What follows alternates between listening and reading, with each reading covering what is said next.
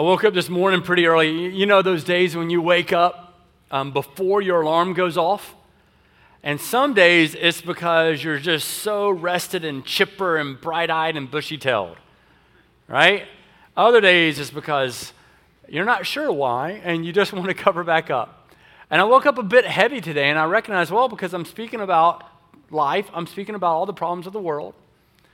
But then I also recognize I get to preach about Hebrews 13, the last week of a series on Hebrews, which I am truly grateful for. Are you ready for the last week of Hebrews? Yes, the Word of God? Hebrews 13, 17 and following, I get to preach this. Let's go ahead and throw it on the screen just because I want to show them what I get to preach. Just the first few words. Obey your leaders and submit to them. I'm done. Right? I mean, what a great text. What a great text that I get to remind. This is the first memory verse my kids had.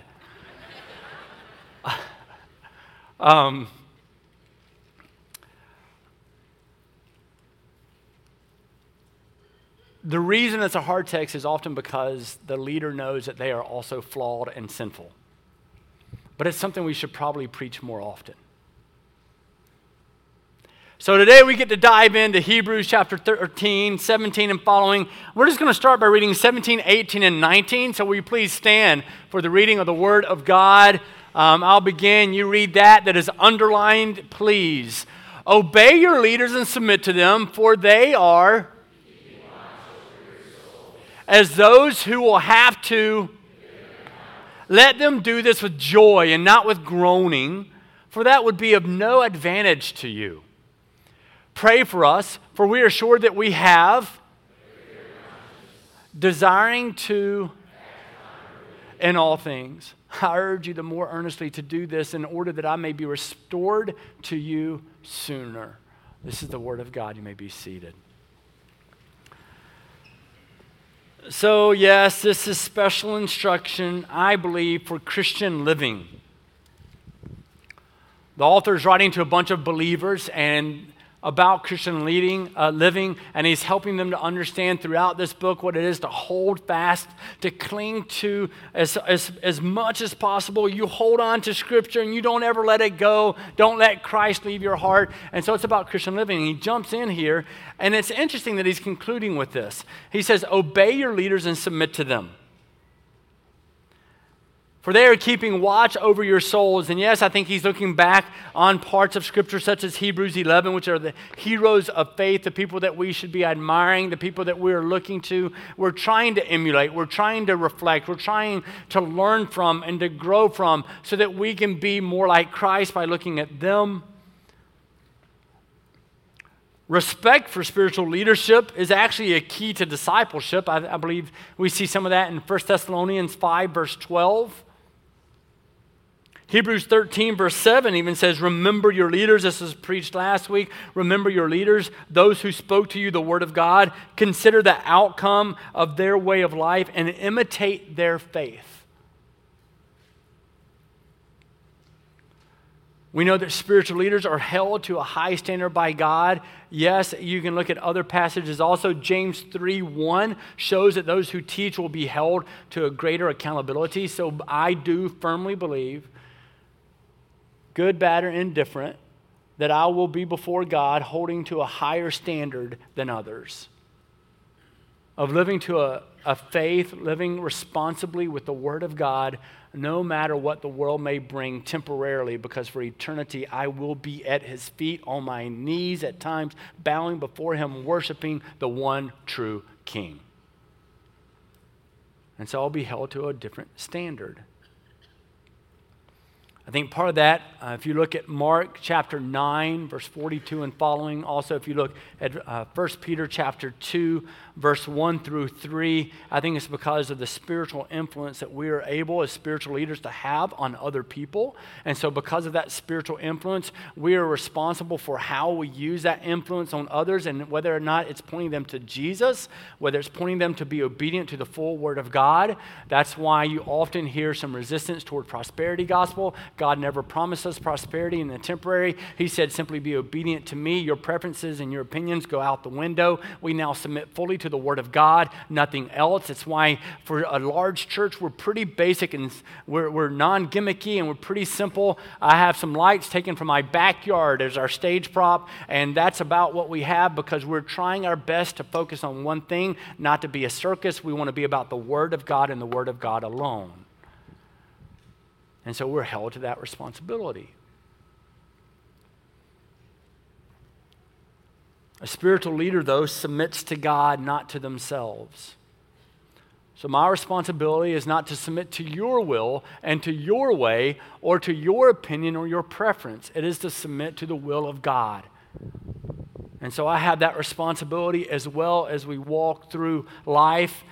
We don't really like the words, obey. We don't like to obey anything. We often, in a Western culture, we tell people, listen, you're your own person. You do whatever you want to do, and nobody can tell you anything different. And many of us even grew up saying, you can't tell me what to do. Has anybody here ever uttered the words, you can't tell me what to do? Raise your hand. Why? Because we're messed up. And we don't like to obey and submit to anything or anyone, no matter what it is. Which is one of the reasons we struggle to submit to God. And so a spiritual leader submits to God. The word submit means that you make a decision to voluntarily place yourself under someone else's guidance. This is hard to preach, by the way.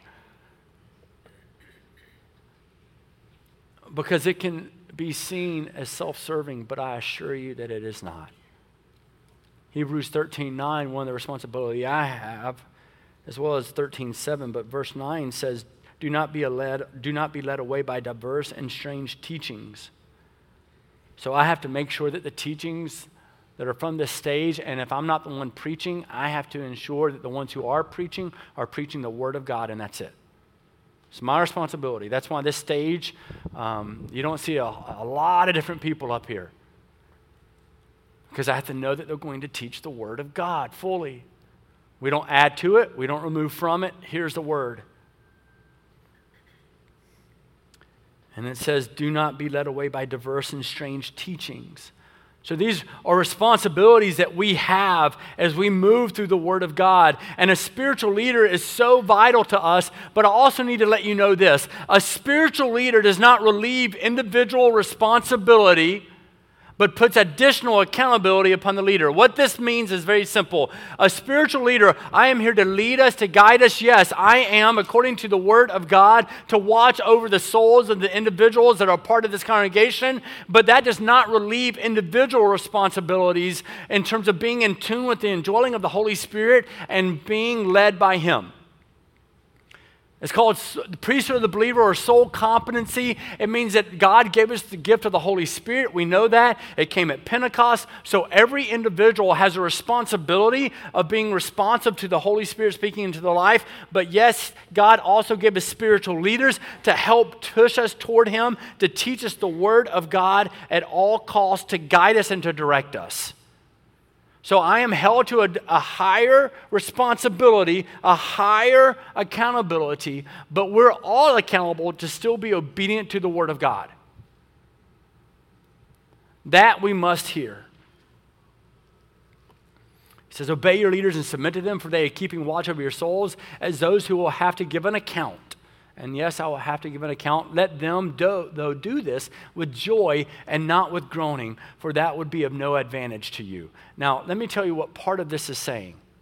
Let them do this with joy and not with groaning, meaning let them focus on the eternal, not the temporary. One of the things that's happening in the church today, and I'm so fortunate, friends, I am incredibly fortunate to serve truly one of the greatest churches around. The amount of support I have from leaders, I say it often because it's so incredibly important. The amount of support that I have of the leaders that are standing right beside me, and our goal as a church is we're trying to raise up thousands as an army for God to grow the kingdom. That's what we're trying to do. It's not hard. Okay, no, it's not hard to say, but that's what we're doing. And I have the joy of being able to speak to so many churches and so many different leaders at this time in my life. And one of the things I tell them all the time, and I tell lay church leaders, they come to me like, how do we find a new pastor? We don't have one. I'm like, well, one, what do you expect of them? You better know what it is. And are you looking for a really good chaplain, or are you looking for a spiritual leader? Because most churches, they like chaplains. They don't want spiritual leaders because we don't like leadership because we're our own idol. And so we've got churches full of chaplains. We need chaplains, hear me say that. But we're desperate today in the church for spiritual leaders. And we don't make that easy on many spiritual leaders. There is literally, I read articles every week. There is a mass exodus. I speak about it. There is a mass exodus right now in the church of leaders. There are more vacancies in churches today than ever before.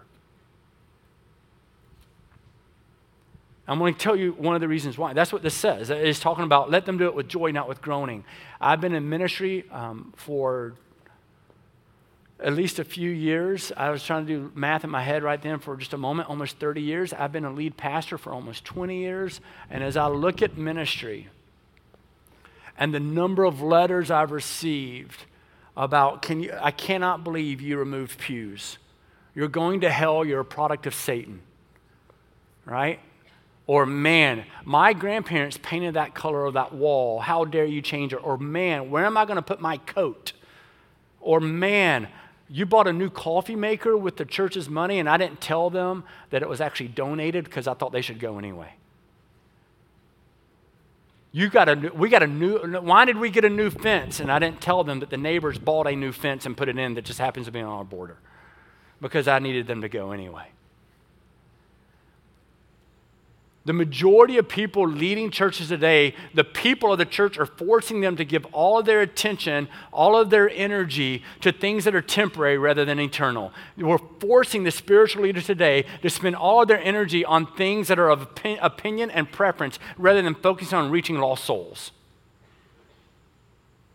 I really do not care much about your opinion.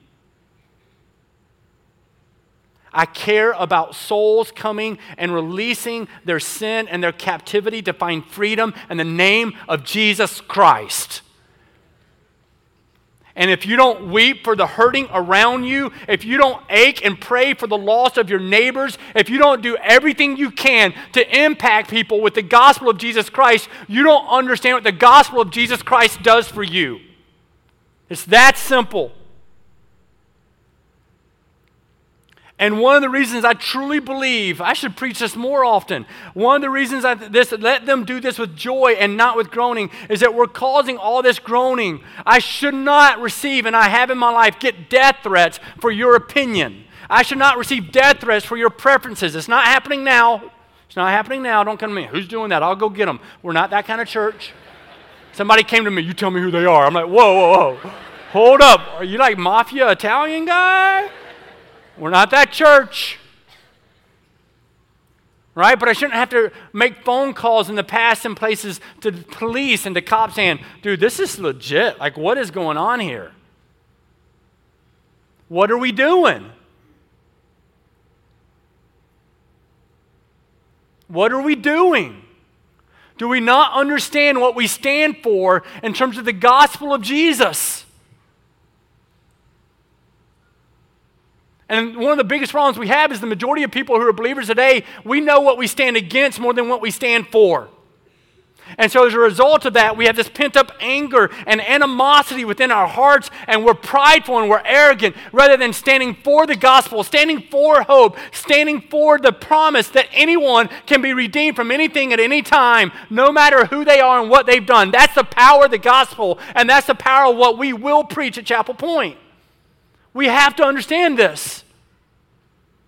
And so, yes, we need spiritual leaders to come into our midst and to guide us. But it is on us if we're causing groanings rather than joys as we get to serve as brothers and sisters together in the name of Jesus. And if you do it, it's to no advantage of you. That's why the churches aren't moving forward. It's to no advantage. That's what it says. And it's to no advantage of you. Why? Because the gospel isn't moving forward because you're making them live in a place of groaning rather than joy. I've never heard anybody in life say, man, that person over there, they are just a groaner and a complainer and everything's always wrong. I want to go hang out with them. No, you go hang out with them because it's Thanksgiving and you have to because they're family. Seriously.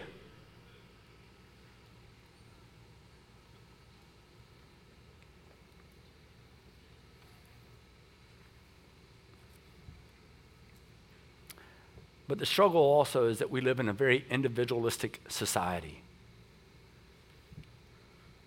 And having freedom in Christ doesn't mean living for self, but living for something greater than self. So he jumps in here and he says very clearly, obey your leaders, submit to them. Their job is to keep watch over your souls, but you better let them do it with joy, not with groaning, because of what you're doing to them. That wouldn't be any advantage to you. Verse 18 and 19, and then he calls out, pray for us, for we're sure that we have a clear conscience, desiring to act honorably in all things. I think that's a great way to pray for yourself, by the way. God, always give me you have a clear conscience when you know you're being led by the Holy Spirit. That's when you have a clear conscience. When you know you're not only hearing from the Holy Spirit, but you're allowing the Holy Spirit to lead you and to guide you, you have a clear conscience. Pray that God gives you a clear conscience, that you have the courage, right, to be able to be led by the Holy Spirit, to have that clear conscience. But then he also says, but also a desire to act honorably. And a desire to act honorably is not just simply being nice to someone, being kind to someone. A desire to act honorably isn't doing what those around you want to do. It's speaking the truth with grace and love. It's speaking the truth with gentleness, but also with strength and power. Right? Many of you know this. That's why I've raised my kids. If you go to my kids and say, God wants you to be a leader of men, they're going to go strong and gentle. We know. But they need to know that beautiful balance of what it was for Jesus Christ to both be strong and also gentle. And that's our responsibility. That's what it is to act honorably. It says, I urge you in the more earnestly to do this in order that I may be restored to you sooner. I want to come back to you. Can you please live according to the word? Can you please living according to Christ? So that's the first portion of this text. And in many ways, that concludes the letter, because then what you have, I'm giving this in three sections today. That concludes this letter. And he's like, obey your leaders. They've been given to you on purpose. And so many of you are wanting to stand for yourself, and you're listening to other voices rather than people who are speaking for Jesus.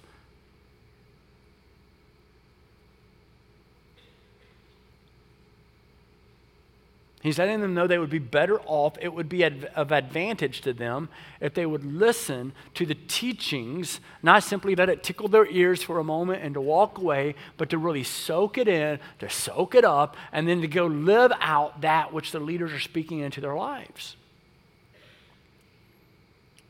And then he goes into a prayer, and then a final greeting. And that's what he says in the prayer. And this prayer is, all it's doing, it's a it's a priestly blessing that's found in Numbers 6, 22 through 27. May the Lord bless you and keep you. May his face shine upon you, be gracious to you. That's what this is calling out. It's going back to that, Numbers 6, 22 and following. But he says in this text, Hebrews 13, 20 and 21, he says, now may the God of peace, so he just finished writing this letter, and then he says a prayer for them.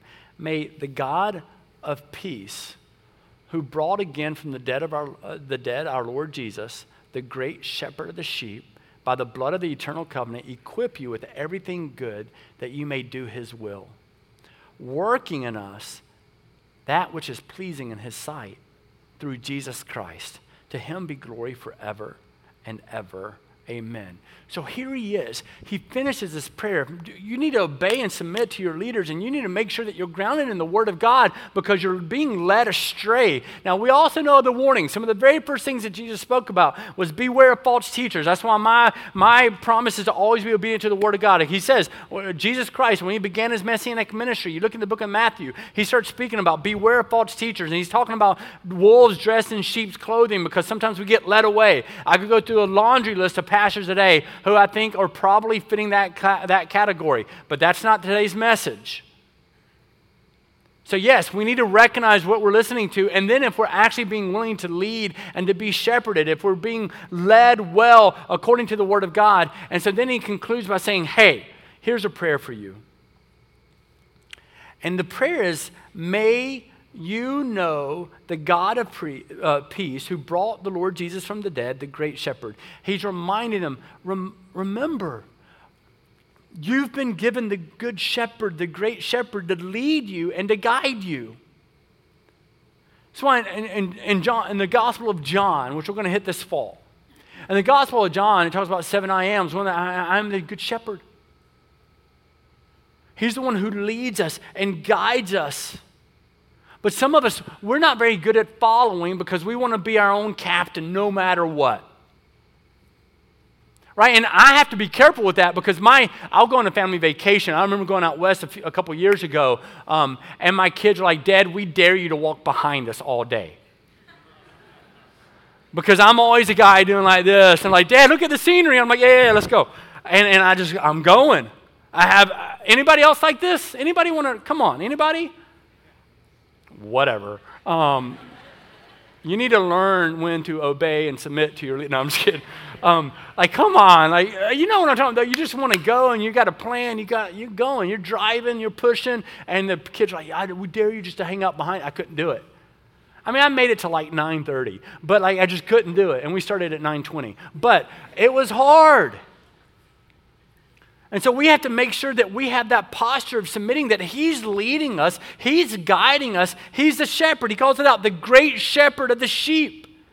This is the prayer that you know the great shepherd of the sheep. This is the prayer that you would remember he is the everlasting covenant, that temporary sacrifice of the lamb, of the sheep, of the dove. That was then. Now there's a better covenant in the name of Jesus Christ, a greater covenant, a perfect covenant that is found. I pray that you live in that covenant that is eternal and not temporary. I pray that that is what would make you complete in every good work to do his will, that you would find fulfillment there. That's his prayer.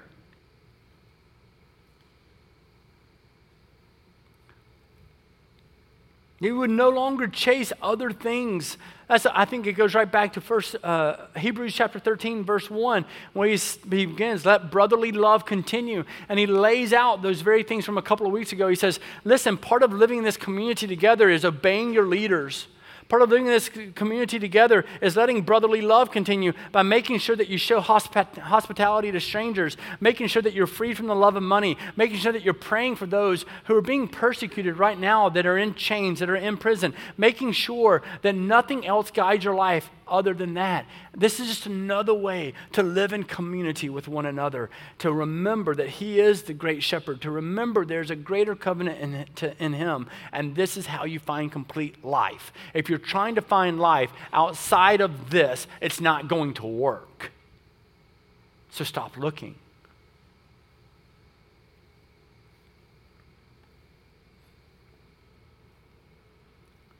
And then he jumps in again after offering this powerful prayer, which I'm going to come back to. And he gives them a final greeting. He says, and I appeal to you, brethren, bear with the word of exhortation, for I have written to you in few words. This is a letter of exhortation. Throughout this series, I've loved it so much because I've said it, it's an exhorter's paradise, and I'm an exhorter. And he's calling this out. And the writer is reminding the reader of his purpose. His desire was to write a word of exhortation to encourage discouraged Christians. His desire was to write a word that would also motivate them to live as one toward the truth of Jesus Christ and not to get distracted.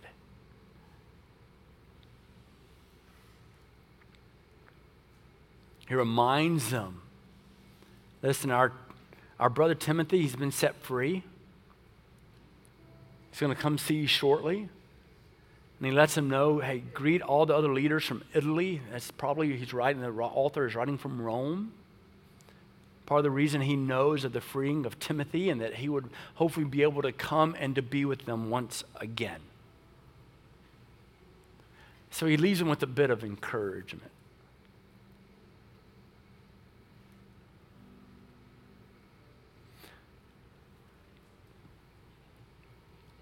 I want to focus on this concluding prayer, this benediction. And what I want to do today is I want to close by simply praying this prayer over you.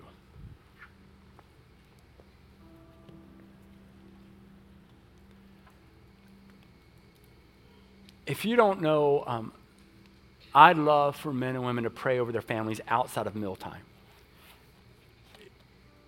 I love for men to even champion that. And a lot of guys are like, I don't know what to pray. Pray the Bible. That's not cheating. That's just doing better than you could ever do.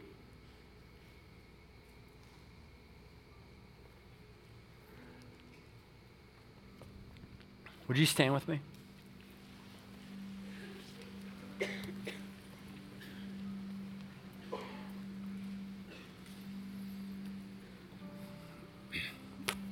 To the one that is here, watching online or in another venue or here in this place, that is struggling with suicidal thoughts, to the one who is struggling with the fact that they've had an abortion, to the one that they're struggling with the fact that they're married to someone who they told to have an abortion, or to the one who's struggling with gluttony or hatred or dissension or bad families.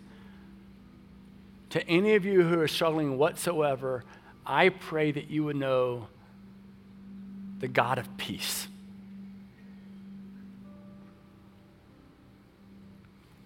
I pray that you would know the God of peace who raised his Son, Jesus Christ, from the dead so that we might have life. I pray that in the midst of your difficulty that you would be reminded of the eternal victory through the blood of Jesus Christ. That you would grow in your power and strength of knowing that he is Lord, that he is Savior, that he is eternal. That you would be reminded that the great shepherd is here to lead you and to guide you, that you're not alone, that you have brothers and sisters who are standing with you as the family of God. I pray that you would know this God of peace, this Savior who died for our sins, that he is not only the great shepherd, but that very blood that he shed created a new covenant, an eternal covenant, one that can never be removed, that the power of Christ now dwells in you. The power of God now sits in us as we get to claim for eternity what it is to know the one true God that is living, that is alive, that no matter the mistakes that we've made in this life, for all of eternity, we will celebrate a God who forgives, a God of grace, a God of mercy, a God of hope.